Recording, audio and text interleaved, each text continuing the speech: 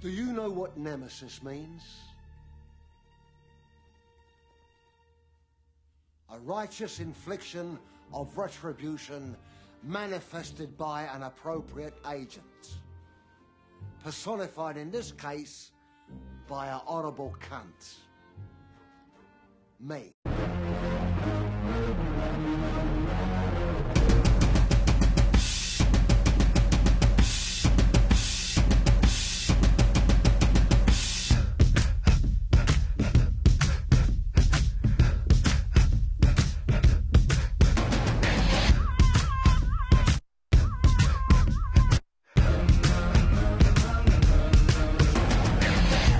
Everybody, welcome to Open Mic with me, Mike Creed. Real quick, before we get to the excellent talk with Jeremy Powers, Cyclocross King. As I've alluded to in past episodes, the back thing isn't getting any better, and I finally had to call it time. So, team is very supportive, understanding, and I can't appreciate. I can't tell them how much I appreciate that. And, I love those guys. They're some of those guys on the team are my best friends, and I don't mean that in any kind of. I don't mean that in any kind of over exaggeration or whatever. I mean that's a legitimate statement that there are guys that I consider my best friends on that team. So I'm gonna miss racing with them, but I will still be at Tour Colorado and Tour Utah. But this time, driving the team RV. I've never driven an RV before, and before you send me an Orca team bus tweet or something, just know that I've heard about 20 of them already. So, unless it's incredibly original, you might want to keep it to yourself. That being said, I did go to Jeremy Powers' Grand Fondo, or the Fundo, and it was an incredible affair. I am equal parts jealous and envious of what he's created. I've always busted Jeremy's balls. I don't know if he always took it the right way. Sometimes I feel like he thought I was picking on him. And maybe I was, but that was maybe my schoolboy way of... That is my schoolboy way of treating my friends. If I don't make fun of you, then I probably am not... I probably just don't play and talk to you. So that being said, I'm going to see how many times I can say that. So I'm going to play a drinking game. Every time I say that being said, take a drink. Okay, back to the point, Creed. It was a really cool thing. He had over 300 people there. Ice cream, food stops, fluff, peanut butter and fluff food stops, huge barbecue, beer on tap, raffles, and all for the Jam Cycling Fund, which has helped riders like Jeremy Driscoll. So, in the midst of all this chaos and craziness, I managed to sneak about 45 minutes with him. He's obviously really tired, and we had already spent 2 or 3 days together at this point, so the conversation isn't as peppy or as fresh as the others, but it's still really good, and I hope you'll enjoy. Should I grind some coffee before we start? It just adds part of the atmosphere, dude. I don't give a fuck. Okay. People can do whatever they want. My favorite complaint is the lack of professional audio. Because because they deserve professional audio because, one, they paid so much for it. Right. And two, there's so many other options like this out there. Definitely. Over the years, there's just been 1,000 of guys like you. Yeah, just doing tons of podcasts. There's so much content. Yep. But there is Behind the Barriers. Where did this come from? Behind the Barriers came from an idea. Basically, I knew Sam, who's the guy that shoots that. Sam and I were friendly, got cool, like, hey man, nice to see you too. How'd you know him? Meyerson Martian, okay. parking lot in Portland during a USGP in 2004 or 5. Okay. Maybe even before that. And Sam was doing these transitions videos where he was kind of showcasing cyclocross in the States and selling it at the end of the year, all of the races that had happened. So he was like putting out his own little thing. He was putting out, he's just doing small time stuff. He went to school in Massachusetts. He lived in Boston. I had seen him around a bunch. And then in 2007, I asked him, hey, because he had done a video with like a day in the life, but had sold that at the end of the year. Just like one segment, just like what was like, and we ran around and it was fun. So it was about you. The day in the life was with you. Yeah, but it was a bunch of different people. He did it with like Ryan and Adam and Barry Wicks and a bunch of riders. And that was called Transitions, I believe. Then he did a video called Cross the Pond. So he came over and saw like life in Europe. I had a feature in that because it was with U.S. riders. So I got to know him through that stuff. Sure. Through video specifically. And then we had stayed in touch for a year or two in between that. And then I was like, hey, I really want to do like, I want to just use a flip camera and send you the footage and then have you edit it. And he didn't think that was a bad idea, but then I never got it together to send him the footage. And Of course. And then it was about 2010, and I had asked him if I could just basically pay for all his expenses if he wanted to do this cool trip with me, or we would just go around and whatever races I could afford or he could get to, I would just house him, put him up, feed him, and then we would make a show. And so that's kind of how it started out. And the idea behind it was to really just like showcase the personalities. At the time, it was Tim and Jamie and I and Caitlin Ansenu and Lynn and just Stu, the whole crew, the Cannondale crew, and what we had going on. And then it turned into what it turned into. But the idea behind it was always to like basically bring fans to the races, because it's kind of been my MO for a really long time, is that I don't think that cyclocross, you can be a fan of cyclocross because I don't think there's enough material to be a fan of. So I don't think people know who the riders are. I don't think people know how the races should be spectated. I don't think that people even know that there are races maybe to spectate, or that there is a scene, a cyclocross scene. So especially in the States. So that was always the idea, is bring this project. Basically, if the fans can't come out, we'll bring it to them, and that's sort of what we did. It's a good idea too, because obviously a little bit like with the podcast, I think when you spend so much time in cycling, you realize that the best stories are often the back stories, the stories nobody gets to hear. There's so much more personality than what you see. Yeah. What you see, like your friends say in the press, or how the rider writes up the story. You kind of, you want to bring that a little bit to light, but like to be the first one to do it, especially with video. Yeah. Yeah, and I think something like this, some of the stuff you put out there is definitely a closer look at what the reality of what we're doing is. I think Phil does a really good job with his blog. There are a couple guys that blog out there that actually write, and they do it well. They can tell the story, and people can get into it and laugh about it, because I'm a terrible writer. Yeah, me too. Yeah. Yeah, I mean, I blog, but it's like it's run on sentences. It's way too many commas. I can't let them see the story. I have to really work hard. It takes me probably 10 times as long to tell a story with text as it does with video, because I can you can see my expression and how I act or whatever. So that's a lot better for me, and I knew that, and that's why my venue is video. But you have a lot going on. So you have like the Behind the Barriers, which is, you guys started filming the first episode for this season with your Jam Fund, and that was, I mean, I knew that you did a lot of work with the Jam Fund, but it wasn't until I got here and you see exactly how much, you're not just putting your name on it. Sure. We were out painting the streets, putting up, so every decision went through you. You weren't just the head of it. I was really impressed. What makes you want to take that on full brunt instead of delegating some of the duties to other people? You like to be in control. I can see a little type A in you. No, definitely, but that's not it. The bigger part is how do you want to be, how do you want to be seen? How do you want to be remembered? And I would like to not be remembered as a guy that just took. I want to be a guy that gave a lot, and I want to do 100% for everything that I'm doing. So that was 100% of what I'm capable of. Right. Behind the Barriers is 100% of what I'm capable of.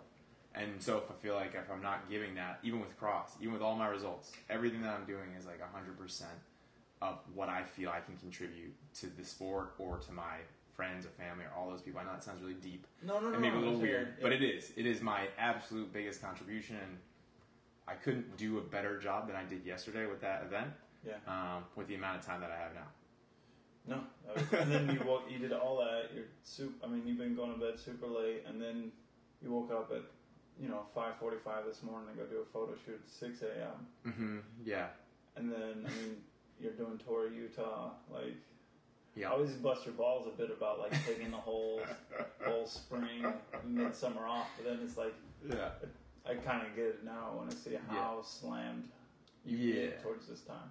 Yeah, definitely. This time of the year is sort of this year. So it's like someone once said, "Oh yeah, it's like a lot of penguins on a little iceberg, and how many can actually fit on there before they start sliding off?" And so I'm definitely on that. Like, there's only so many projects I can go on before they start to fall off, and at a certain point, like this year, there was an opportunity to basically not do some of the cyclocross camps that I do, and usually in August, and those are great. I love doing those again because I can give someone locally a lot of knowledge, and I can let them take that to their community, and hopefully they learn how to teach someone else how to do. You really want to be an ambassador for cyclocross? Try. That's because I think that the sport's really all. I think it's great. I think it's a really great way to get into cycling. I think mountain biking is a great way to. But I mean, very few people, unless there's an event or something like the Tour of Colorado, can definitely inspire people to get on their bikes. Yeah. Cyclocross and mountain biking are the more fun. It's like a completely different way to get involved. I think a local cyclocross race can inspire more people to get on a bike than a local circuit race or a local criterium. I think so too, and I think that there's. Right, how do I benefit from that? I don't, but it's just my passion. So, right. That's what I'm into. You, with the Behind the Barriers, how much production do you put into that personally? Like, do you have to edit it a lot, or does Sam know pretty much what the?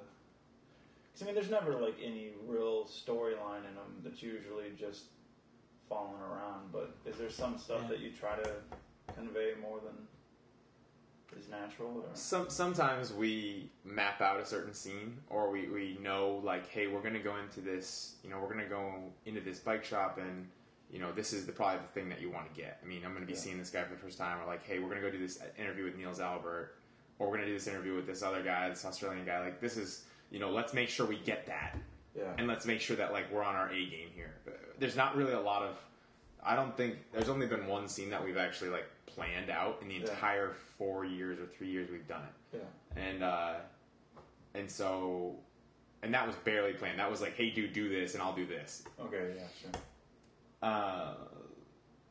But now as this show has kind of gotten to a point where there's we're getting a lot of people watching, and so how do you keep it relevant?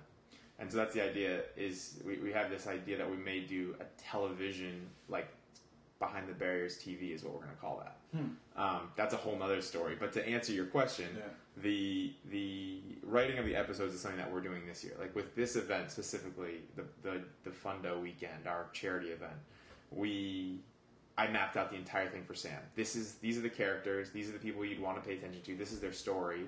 This is what you should look to get from them, and so on and so forth, so that he had a better idea of what to expect and what to look for, because he had never met any of these people, and he doesn't know what this event's about. So when he goes to an event that he doesn't know anything about, it's a lot different than if he's going to Gloucester again. Gloucester is easy for him. Right. Easy. What are you doing? The dog is kind of ripped that he's not involved in the podcast, so he wants to get in here. You want to see ruin my train of thought?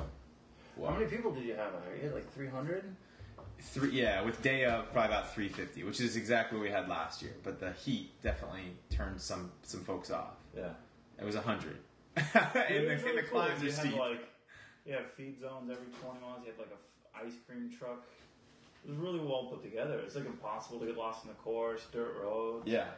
And that's nice about that event is that, I like to go on rides, but everybody, you hate going on a ride where you have to, maytigate it. Yeah. Who wants to do that? No one wants to go on a ride where you have to navigate a ride. Left here. I think left here. I think, Maybe. And then or like you have to stop halfway through the intersection and look down and figure out where you go. So yeah, I mean that's the biggest thing is that we try to really market so that if you're a participant, you can just go out. And it's not about like the hardest ride in the world. We want to make it hard if you want it to be hard, but it's also it can be a fun ride. Yeah. It's not really a race. You can make it what you want, and then you can come back and eat a really nice lunch with us. And we raffled off like a ton of stuff yesterday. Yeah. Oh, I remember what I was gonna say before the fucking dog messed me up.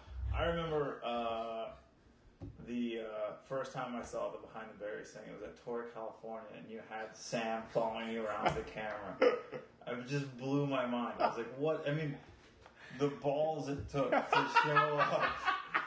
show up to. You have like Tom Bonin. Oh God. You have like Tom Bonin. Whoever. Yep. You have all these guys in there. And like marquee riders. And then there's Jeremy Powers getting followed by a fucking camera crew. Yeah. That was an impressive display of balls, my friend. I mean, yeah, no doubt. That was definitely, I was a little embarrassed. I'm not even gonna lie to that. I was a little bit like, oh man, this is like, I'm a little embarrassed because guys were razzing me. But at the same time, it was like, I'm okay with that because that's yeah. I wanted to show people. Business, I wanted to show people what like that because it's the whole picture, right? It's like, okay, this is what this guy does in the summer because they're following a main character, which is happens to be me. Yeah. And so we're going through. Even if that's in a lunch line, and then I'm like, hey, how's it going to this rider or that rider, and that happened to be the stage that got canceled with the snow and like the whole thing. So it was kind of like this weird, Sam didn't even actually see the racing. He just saw all the presentation and the running around and like getting the t-shirts, like, getting ties that match and like all the guys getting ready and like, the jokes and the hijinks and then like getting the numbers and the serious stuff. I mean, people don't really get to experience that. Like even if Garmin or like Cervelo or whoever we're doing these videos, they're all very much.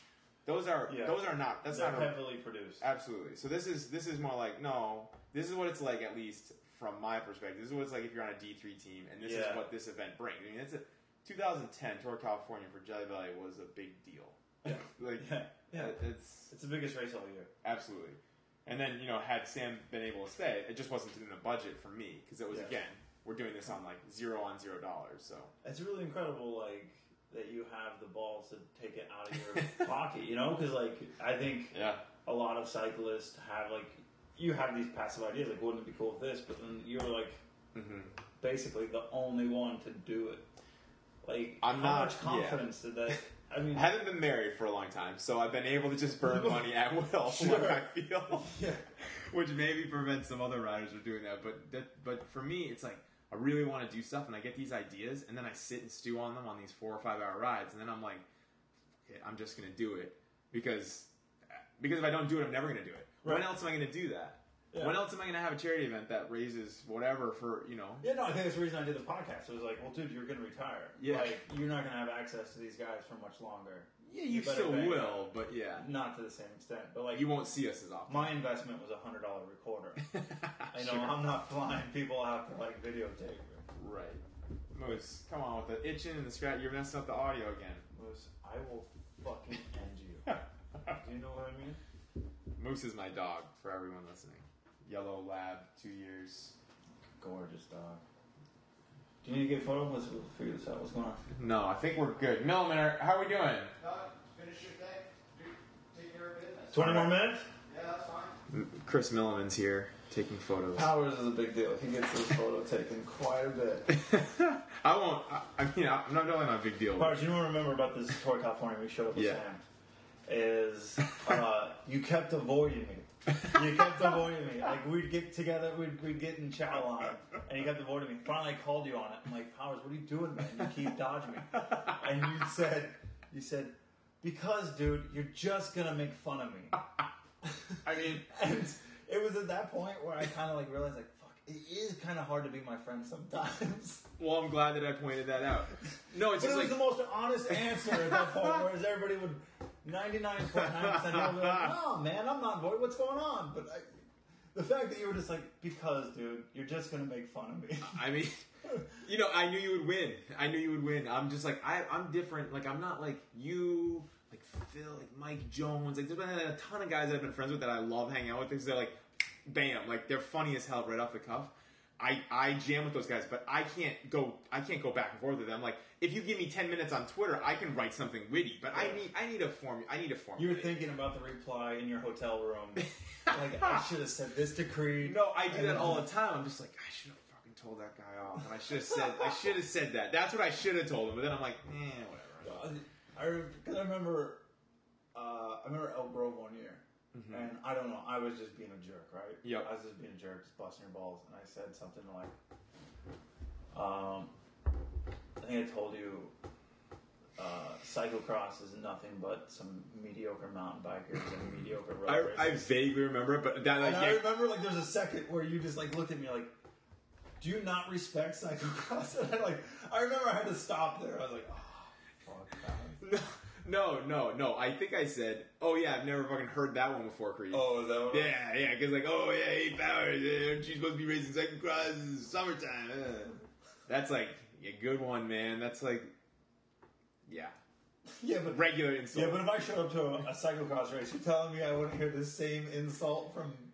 That is a good point, though, because it doesn't hit a nerve anymore, because I feel like I've gained enough respect, like, but there was a time when you feel like, dude, no one actually gets that this is like a whole different thing. Like, I'm not having you show up to the cyclocross race. Like, Lance isn't coming out smashing the cross races. Right. Taylor Finney's not coming out and like, hey guys, like doing the look back. None of that's happening because it's a different thing.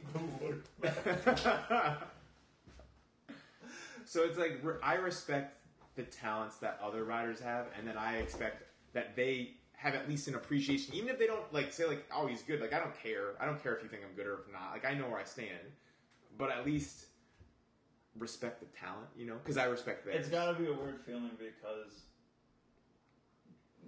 a lot of the people you race against the road don't race cross, so there's not like a chance for you to line up and kind of show them the level of the sport, right? And kind of be at ease with it. So you kind of And then there's just the difference between like what is top 10 in a World Cup in cyclocross and what is top 10 in the Tour de France, and it's hard to say, right? Because top 10 in a World Cup, that's all the best guys from every country. Sure. And the Tour is like all the best guys that, you know, anyone that's at the Tour is legit. Right. No one just happens to be at the Tour. Right. They've done something. No, I don't think there's many. I think you're a bit sensitive. I don't think anybody really... I think it's one of those things where I know that I've talked so much shit about cyclocross that I can't race one cross race. Like I couldn't. Like I'm too far in.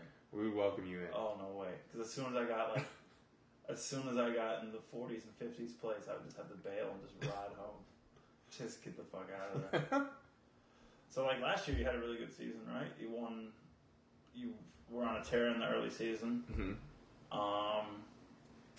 And then you did the Worlds in Louisville. Like, that had to have been a hell of an experience. It was definitely an experience. Yeah, the beginning of my season went perfect. I hit, like, basically all my goals all the way until December. Yeah. And I won races from, essentially, you know, August until February. I won the first race I did, and I won the last race that I did. Yeah. And I podiumed the weekend before Worlds with 2 world champions, basically the under-23 former world champ, and then Niels Albert, who is the current world champ. So that was... I would say that would be my highlight, and then I won in Tokyo, which was my last race of the year. But the big races, the ones that like really mattered, that had a lot pinned on them, nationals and worlds, went like complete shit for me. And I just bit off more than I can chew. I mean, I could go into 1,000 details. It seems like a weird balance though, because like you have to have points. I chased points hard. That was one of the big things. So how do you chase points and then like stay fresh? I don't need the points. I could have started on the second row, but I got fixated. So a lot of people called me out on like, oh, I don't, like, even if it was passively, like, I don't put goals out there that I can't achieve or something like that. You know, you read that in the press, and you're like, well, that's how you work. But how I work is if I put a goal out there, then I go to achieve it because I put it out there. So it's just how different people work. You're really sensitive to that stuff, huh? Like you really. I pay attention. Yeah, you really. Like I feel like you're really sensitive to any kind of criticism. Like it really you. Not like in a bad way. But it motivates me. Yeah. So, but I don't ride angry, but I listen. So if like someone's like, you know, if someone, even like a Belgian commentator says like, oh, he's shit. Like this guy's shit. This guy's American. He's like not really dedicated. Or he's not this. Or he's not that. That's like a click and save. You know. Yeah. Like, okay, I'll remember that. And then I just like store those up and I write them down, or I kind of make mental notes of them, and so that's like a motivator. You know. So I ride a little bit like that, like a little chip on the shoulder. No, that's different. Riding with a chip on your shoulder is like I'm mad at you. I ride with like I want to prove you differently. I know that sounds weird. It's like the same thing, but it's yeah. Believing in yourself. That's pro.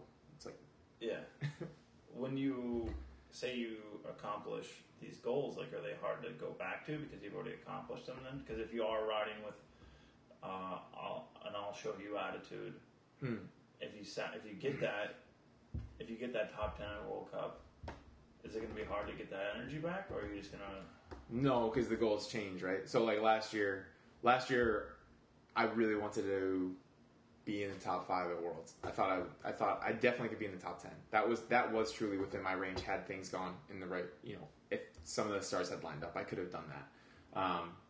But that didn't happen.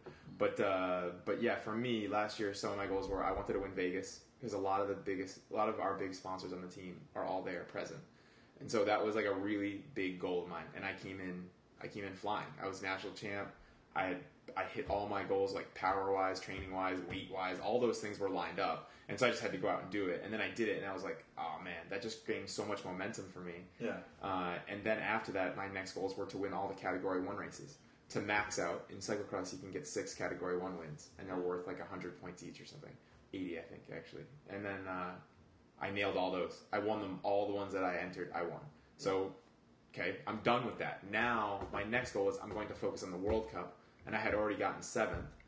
So, I was 7th, and then the next weekend I got crashed out by this kid from Italy who was riding like a dipshit. He hooked me in the corner, and then apologized to me on Twitter. That's After he motherfucked me on the ground, though. Yeah.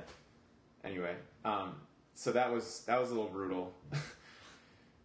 Went to Roubaix, and I had bike problems, but I rode the 4th, 8th, and 12th like fastest times of the day. Like basically, I'd run really good lap times had I not had problems, and so the goals were just to continue to gain points, and I didn't have to focus on the Category 1s. I had already won enough C2s, I had already won enough C1s, and the goal was just now get points at the World Cups, because that's the only place I could accrue points.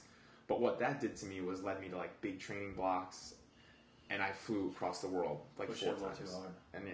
And I ended up coming up You going to change it this year? You're going to go to Europe a little less? Well, the question that is now is like how much resources is there available with the program that I'm with, which there are great resources, but can they afford to send me back and forth to Europe? And I would it's better for me to be based in Europe if I'm going to race World Cups, because flying back and forth is too hard. It is rough. But I do know that I don't want to continue to race. I want to race at the highest level, because that's where I belong. If you're racing the top 10 in the World Cups, I've been top 15 in the World Cups, I don't know, 10 times or something, 8 times. So I definitely, that's where I should be. And so it's about figuring it out now. I think it's about not needing, you have to get to the point where you don't need all the stars to align to get that top For sure. placing. It's For sure. figuring out how to be more bulletproof. Definitely, yeah, no, and I know where my chinks in the armor are. Yeah. I know like my running isn't. I'm not the best runner in the top 15 guys, and I know I'm not the best mudder in the top 15 guys, and so I know that those are 2 major areas that have to be worked on. And so I've been running a lot this summer, and I've been using a bunch of different methods to try to get like training techniques to try to get my lower cadence work good, because I'm a high cadence guy, and that's why I suck in the mud, because you got to push a big gear for lower torque to get traction. When did you first come to Belgium? When you were into mountain biking for a bit, and then you did road racing, and then you obviously came over to Isegem a bit with was it the under 23 program or the junior program? Under 23 program. The under 23 program. Jeff Proctor had a cross camp called the Euro Cross Camp. The Northampton Cycling Club, who was at the ride yesterday, they helped pay to get me over to Jeff's camp. It was the first year it happened. I impressed Jeff and Noel. I asked if I could stay. He was the under 23 director. Anyway, he was a lot of USA Cycling's like success, or people that you're seeing now. Noel had a part of that. He said I could stay. I stayed there solo the year after Jeff's camp, all through January, and then I raced Worlds. Alone in Isgam. Alone in Isgam. That's the first time I met you. That is... And you told me some more stories. And I believe you showed me where the key was. Oh, yeah. You showed me... Tell me... You showed me where the for key everybody, was. tell us about the first time that we met in Isgam. So it's funny because the time you... I don't want to spoil it, but you told me how you were really mad at me, but then you figured out I was right. Wait, I don't think I remember that part. You told me that you were really pissed because I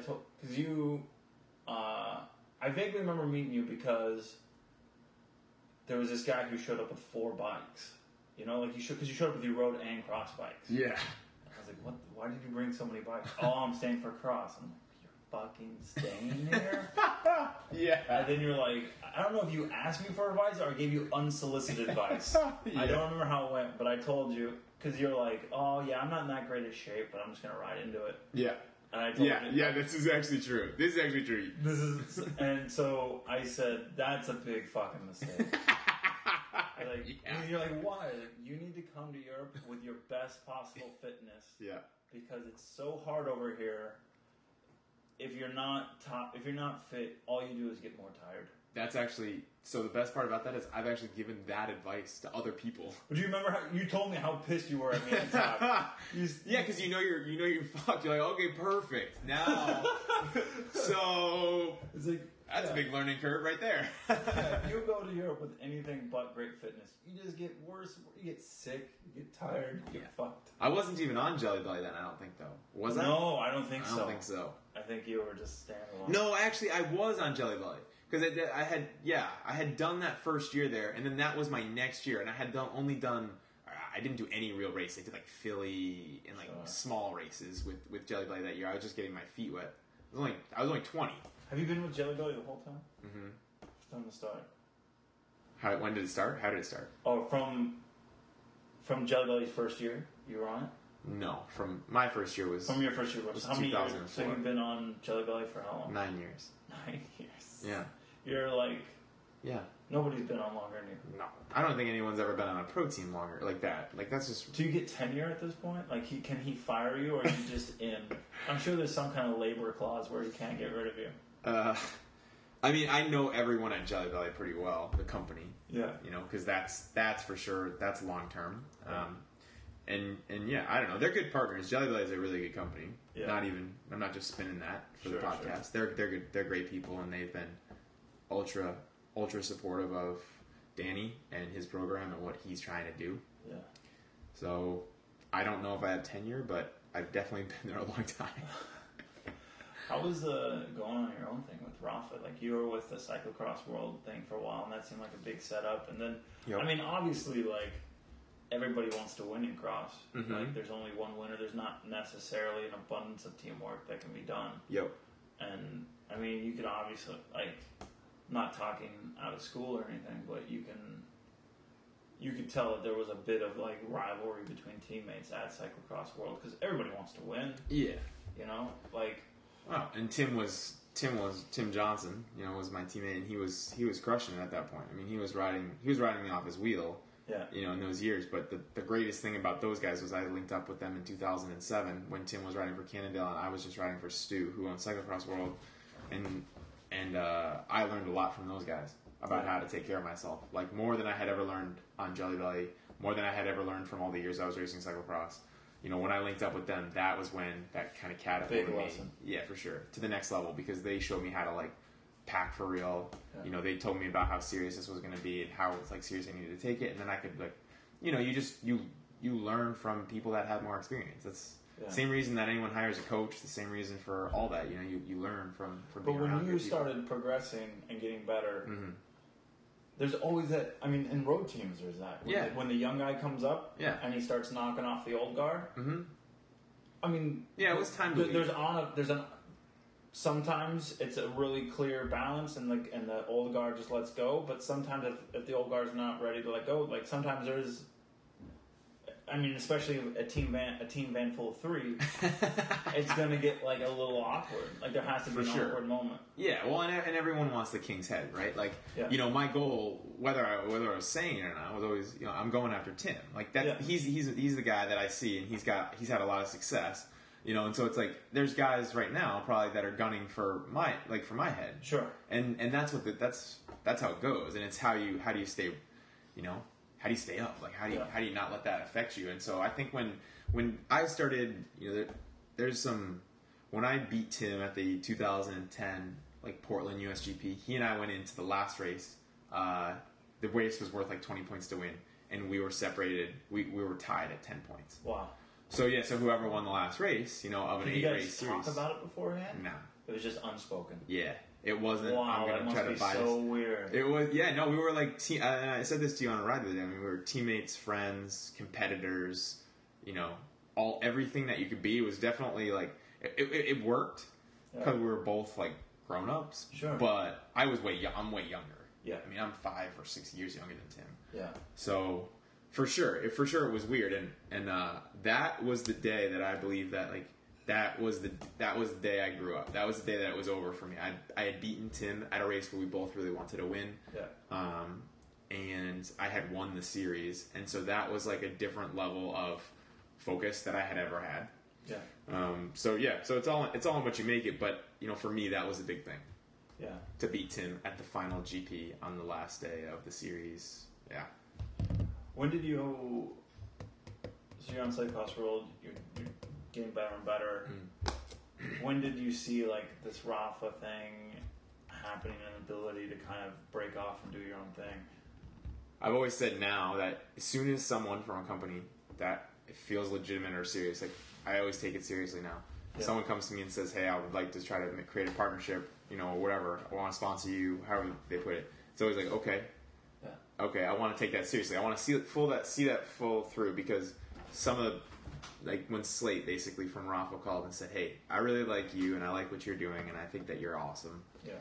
Essentially, I want to try to create a cyclocross team. I love cyclocross, and I think you'd be a perfect fit for our company.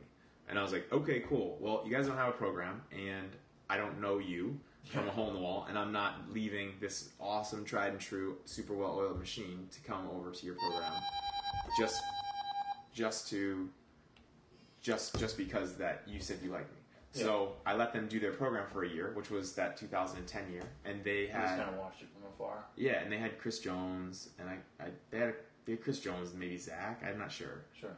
And then that next year he came back to me again. I was like, "Hey, I'm really serious. I want to sign you again, and now we're gonna sit down and talk to you." And I had already had the connection to Focus from Jelly Belly at that point. So now they're sponsoring Raw for Focus. And they're with Jelly Belly, and so I knew the guys at Focus, and then they came to me and they gave me a lot of assurance that they would build the team out around what I needed to get to the World Cup level, and that they wanted to grow with me. And then that first year, we all had tons of success on Rafa. Was it nerve-wracking at all, or was it exciting to have a team built around it? No, I was super nervous. Yeah. Oh yeah. I mean, I didn't know Hopper, who's my mechanic, so leaving Stu was like really Stu's, you know, one of an incredible mechanic, so that was super nervous, because in cyclocross it's not just, hey, you know, I get my fit done and that's cool. Yeah. And we got that year we had 6 machines, you know, 2 in Europe, 4 here, training bike, so even 7, and they all have to be set up identical. All the seats have to get broken in. You know, the training wheels, like things have to go. I mean, this is like a whole service course for one rider. Yeah. Each rider has to have their own mechanic. I mean, there's like so many logistical things that happen. That's what always annoyed me with cyclocross, is that everybody would say like, "Oh, it's so laid back and it's great. Like you just go casually." And then you're like, "Not if you want to win, asshole." Yeah, no. The way the tires are glued. I mean, the little things, like the way the seats are tilted. I mean, there's so many like, you know, little tricks. It's just all this stuff. You know, it's like if one bike doesn't feel the same, it handles differently, and it's, you know, there's like a big handling aspect to the sport, and so. It's a lot. But it must have been a relief to finally get that success, and you're just like, okay, now I come. We definitely had, we had a couple small things, a few rolled tires. You know, we had like, just like growing pains of first year, but we had success right away too. We won races right from the start. Do you find like with the behind the barriers, like the sponsors are, because I mean that's a whole, you bring a whole thing to the table that no other rider can. So like even if you're obviously not a mediocre rider, but even if you were a mediocre rider, the content you put out is like free. It grabs a lot of eyes, maybe more than a Velo News article or a Cycling News banner ad that somebody could take out where they're like, oh, we could give Powers a few K and get a little. Have you had sponsors approach just purely for behind the barriers? Yeah. I mean, Eco Products last year. I mean, I can give you the idea. Like, basically, what they spent, they had in the first episode 300. Like, not in the first episode. That's actually wrong. They made back in sales over half of their investment. Right. In the first day of the first episode. Yeah. Yeah. They literally, with click-through sales, like they know exactly this. They had more than half their investment back in one day. Wow. And we gave them 6 months of advertising. Wow. Yeah. Do you run that, or does somebody else run that, like, side of the business approaching people? Jake runs that. Jake basically, I mean, I do talk to them, of course, yeah. And that started out again with, I just put it out on the internet, like, hey, would anyone be interested in supporting the show? Yeah. And, yeah, people that had, $10,000 to put into a show, they wanted to come in and, do that type of thing. And so that was that's where it starts for us. And, they've been great partners. They gave all the stuff for yesterday's event as well. So where are you gonna go, dude? Like, how much longer are you gonna do the cross thing? Do you have like a ultimate keystone moment for you? What's that? I would like to try to podium some World Cups, and I want to give it 110% until like I know that it's over. There will be a moment when you know that, like, okay, I used to be getting 5th. Every year that I've gone to Europe, I've done a better result. Yeah. And the year that I don't do a better result, or the year that I don't continue to progress, that's the year it's over. For sure. Not cold turkey, but it will be over. Yeah. I just don't want to do it, or I probably won't want to continue to do it because there's a lot of sacrifices. Yeah. Like with family and friends and just things that I would like to do besides cycling. Yeah. Like every pro. But with like, Tim's retiring at the end of the year. Yeah. It always, for me at least, it always helped to have like that one guy that I was always gunning for, the one guy that I needed to like keep, that I used as who was that? A benchmark. It would always change. It always changed. Like for a long time, it was Moniger. Yeah. Like I always wanted to be around Moniger. Yeah. He was good. Yeah. Like a legend, man. Yeah, and we were like at the same races, and we do this. I mean, it'd always change. I mean, it would be race to race, like Chris Weary. Yep. Whoever. Phil Zychak for a long time. Yep. Now that Tim's leaving, like, yep. do you have to do that, or is it just about winning? Now it's, I mean, the goal, like, those other goals change. And I was saying this to you the other day too, is that, like, you do it for different reasons throughout your life.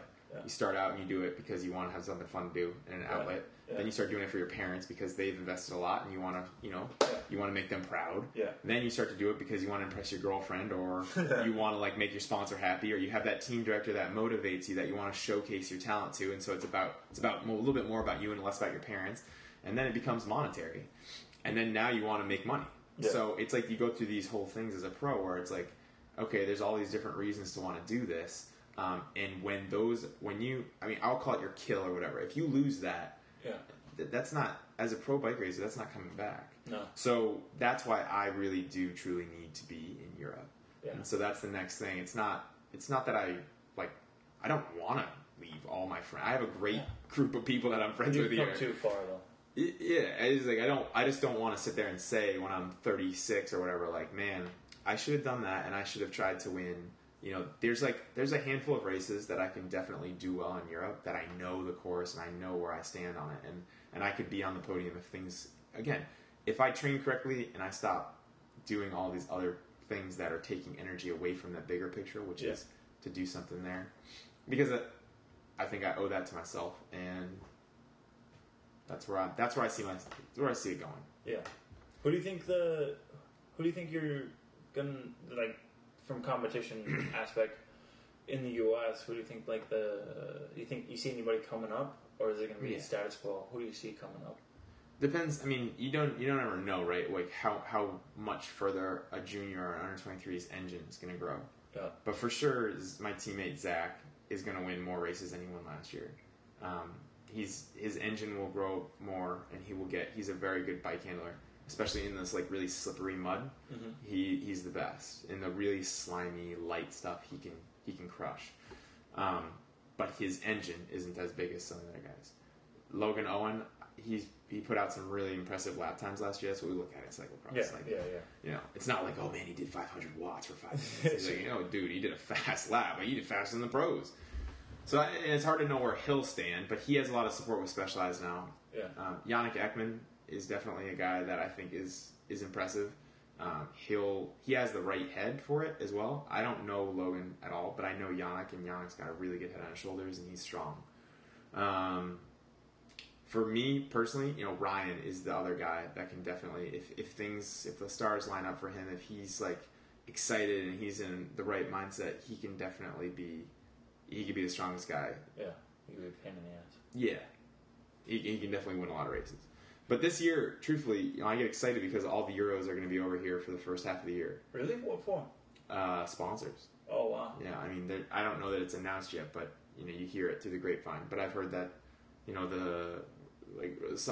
lot of the top 10 guys from the World Cups are going to be here through Vegas, all the way through Gloucester. Wow. Mm-hmm. And so that's like those are our like our classics. Yeah. And so if the Europeans are coming over for those, and those are courses that I know and I do well on, then the ability to really smash them, like to take them at my own like hometown course without any BS, no like bad flights, let them deal with building their bikes, all these things that come up from international travel and getting to an event. If I can be home, basically. Yeah. If I can be home, yeah, I can have a chance to swing at them like I did in Cincinnati. Yeah. I only got 2 shots really last year, which was Cincinnati, where I got on the podium at 3rd, and then Worlds. And Worlds didn't go well for me. Yeah.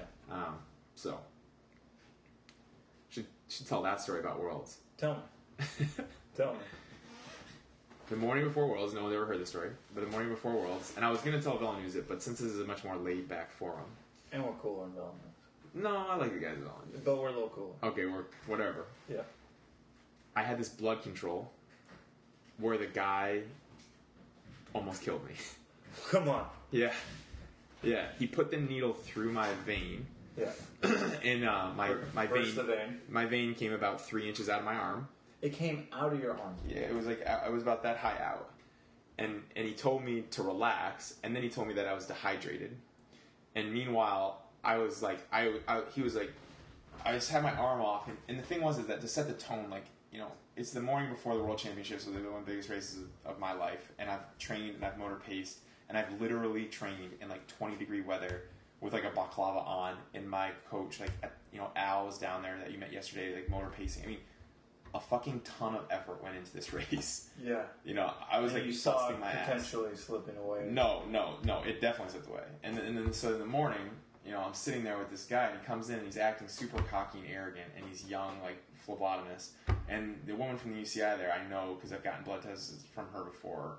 And so that's all. Everything's status quo. I don't expect any issues. It's like a morning blood control. This happens all the time. And basically, he like had me hang my arm off the side over here. Like normally you would put it on the table. Put it on the table, and he had me hang my arm off the side. And then he like hit the vein, and then he pulled it out, and then he went back in. And then the vein, I was just like I felt weird. Yeah. And he was like, dude, you're super dehydrated, bro. You're super dehydrated. And I just remember being like, this guy's an idiot. This guy's a tool. I cannot stand what's happening right now, but this is no big deal. And then he's like, oh no. And I look down, and my vein's out of my arm. Oh, fuck. And I'm like, dude, what the fuck are you doing? And he's like, oh, fuck, he's gonna bleed out. And he yanks. He's gonna bleed out. Yeah, dude. And he ripped the needle out of my arm, and blood just started going down my arm. And I passed out. Oh. I passed out because I thought I was dead. Oh. And people know that you are also a hypochondriac. Oh yeah, for sure. Yeah, this is your worst nightmare. Oh, definitely. Yeah. Oh, definitely. Yeah, no. This was like sent the full adrenaline, like reload meter, like in the red. No, I passed out. Yeah. And I almost threw up. Like I woke up and then I almost vomited. You dumped all your adrenals. Oh yeah. Yeah, that was at 9 a.m. Oh. Yeah, I mean, in this like world, so it's like they've changed the schedule already. We're a day earlier than we were, so like I'm just getting like fucked up just thinking about it. Yeah. So what happened? So you pass out. Yeah, I laid on the couch. They didn't get enough blood, so they took a partial sample and they essentially left. How do you put your vein back in? Well, my vein didn't come out. Like, it was underneath there, but it blew up, like it backed up. Yeah. I mean, that's you burst the vein. No, it didn't like burst. It got black and blue. I don't really know. I don't know anything about it. I assume. Well, actually, back on let me be. This is Oh god. back in my postal days. Okay. Got pretty good at injecting yourself with vitamins. Okay. And I can legitimately say it was just vitamins. I look you straight in the eye and say vitamins. Okay. But they used to do these things. They would give you like cement, magnesium, vitamin C, glutathione. I've never had any injectable vitamins, so I don't know. Well, then I'm cooler than you. And if you went to inject yourself in the vein, you would sometimes if you pass through the vein, the vein would actually like kind of burst right there, and you would get this huge blob under your skin. Oh fuck! So I toured Georgia the year Lance won. Normally you have a doctor who gives you these post-recovery injections. This is when it was still legal, right? It's not legal to do injections now. Yeah. But it was legal. Normally there's a doctor that comes to the room and says, hey, do you want a recovery injection? And it's all placebo. It was all bullshit. Like the vitamin C's, B's, glutathione, whatever. It didn't work. Yep. I think you just felt like you were getting away with something like, oh, I'm getting it in the vein. So it never fucking worked. But this race, they didn't have a team doctor, right? Like, so they just gave Damon Kluk and I a room together, and they just gave Damon Kluk and I all these needles and vitamins. And I mean, we're freaking out. We're like, totally stressed. Like, oh, we have to be recovered. Lance is in yellow. Like, we have to inject this stuff. Yep. And we were stabbing ourselves, just bleeding all over the place. Oh our hotel room looked like a fucking murder happened. Yeah. So finally, I just said, fuck this. This isn't worth it. We had to start the next day with arm warmers. It was 80 degrees out. We started with arm warmers because our arms were black and blue. So I just said, fuck it. Like, I can't do this anymore. This is stupid. Kluk every night was like, dude, we have to do this. We have to be recovered. We're freaking out. Yeah. So he still does it every night, stressing out, like making himself black and blue.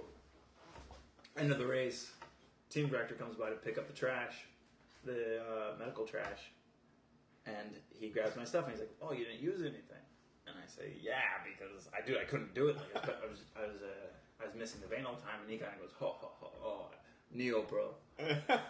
He goes to Kluk, and he says, "Kluk, you didn't use it either." And Kluk's like, "What the fuck are you talking about? With these vitamins, one side is powder, one side's liquid. You mix the two to make it." So Kluk was just injecting himself with sterile water. Constantly injecting himself with sterile water. And stressing out about it the whole time. Oh, so that's... Well, that's great. Yeah, but so you've never injected yourself, so... I haven't. So, like... Alright, so maybe that's what happened. So after your little adventure, like, that just kind of blew you out, huh? Yeah, I mean... You were just done after that. That was mentally. Yeah, I mean, and that's not to say, like... Right, so the UCI got an email from me, and I was pissed. Tersely worded. Yeah, I was pissed, and I was like, I expect an explanation for this, and I expect you guys to make a change. Like, you guys can't just hire someone that doesn't know what they're doing to come in, and you have to bring your own staff. Yeah. Like, you have to have people that can be held responsible for something like this. Like, I'm a pro. You guys ruined one of the biggest races in my life. That, like, you know, I had a lot riding on the line, and I don't blame it all on them. But for sure, like, that definitely impacted my performance, and that's not what anti-doping's about. Yeah. So I'm all for the controls. I'm all for all that stuff. But you guys, instead of getting a local contractor to have a guy on staff. Yep. And they apologized, and, you know, we had, like, an adult conversation about it, but I was still pissed. Yeah. Because it definitely took, if nothing, some wind out of the sails. I mean... Sure. Yeah. I mean, you're throwing up the morning before the race. Like, something's off balance. You know, you've dumped adrenals. Like, you're stressed. I can tell you're stressed because I remember I texted you like 48 hours or 24 hours before. I was like, "Hey, Powers," you're like, "Yeah," and I'm like, "Dude, got Worlds in the U.S. Gotta soak it up, buddy." And I got like no reply. Yeah, and I was like, well, I was definitely nervous. I was like, homeboy's freaking out. No, I mean that's a big deal, right? Like you got a lot of. We're you know. Yeah, we're going to bed early. We're like, you know, it's not. There's not any other reason to be there, and like that's how I sort of. I I try nowadays not to put it on myself like that, but you know, the reason to want to perform. That's the whole thing. Like it's not. There's not any. I'm not like, oh hey, cool. Like, all those things I've already said. You know, I'm sitting there thinking about those. Like I'm here, and this is what I'm here to do. Yeah. So I want to smash. So yeah, that wasn't ideal. How did we get talking about that? I don't know. We could end there. No. Hey, do you remember the time that I texted you saying I was Ivan Stevic? Yeah, I remember that. That freaked me out. I was so scared. So for people who don't know, like, Ivan Stevic came out that he was part of some drug bust, HGH, EPO, whatever, and then you said something like, this fucking guy, on some social media site, I don't know if it was Twitter or Facebook. No, I told Huff. I told Huff about it. It wasn't even on a social media site? I told Huff about it, and then you texted me. Oh, that's what it was. Okay, so Huff says... From someone else's number. So Huff's... No, it was from my number. I just don't think you had my number. So Huff's... I don't know how... So Huff... Maybe I sit next to Huff, and he's like, hey, can you believe this motherfucker did this? He was racing against us. What an asshole. Yeah. So then I know you didn't have my number, so I texted you. Yeah, because... But the only... Like, it had come from someone else, and it hadn't really been out yet. Yeah.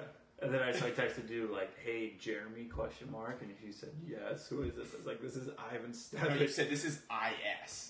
And I was like, I don't know who IS is. And then as I read it, it was like, keep my fucking name out of your mouth or I'll kill you. And I was like, oh, shit. Oh, shit. Well, that's not going to be good at the next race. Because I was like heading to Philly the next day where I know he was going to be or something. I was like, oh, that's great. Like, that's going to be really comfortable. Like, all right. That's part of the game, dude. That's how I know Mike Creed. Thanks, buddy. Thank you.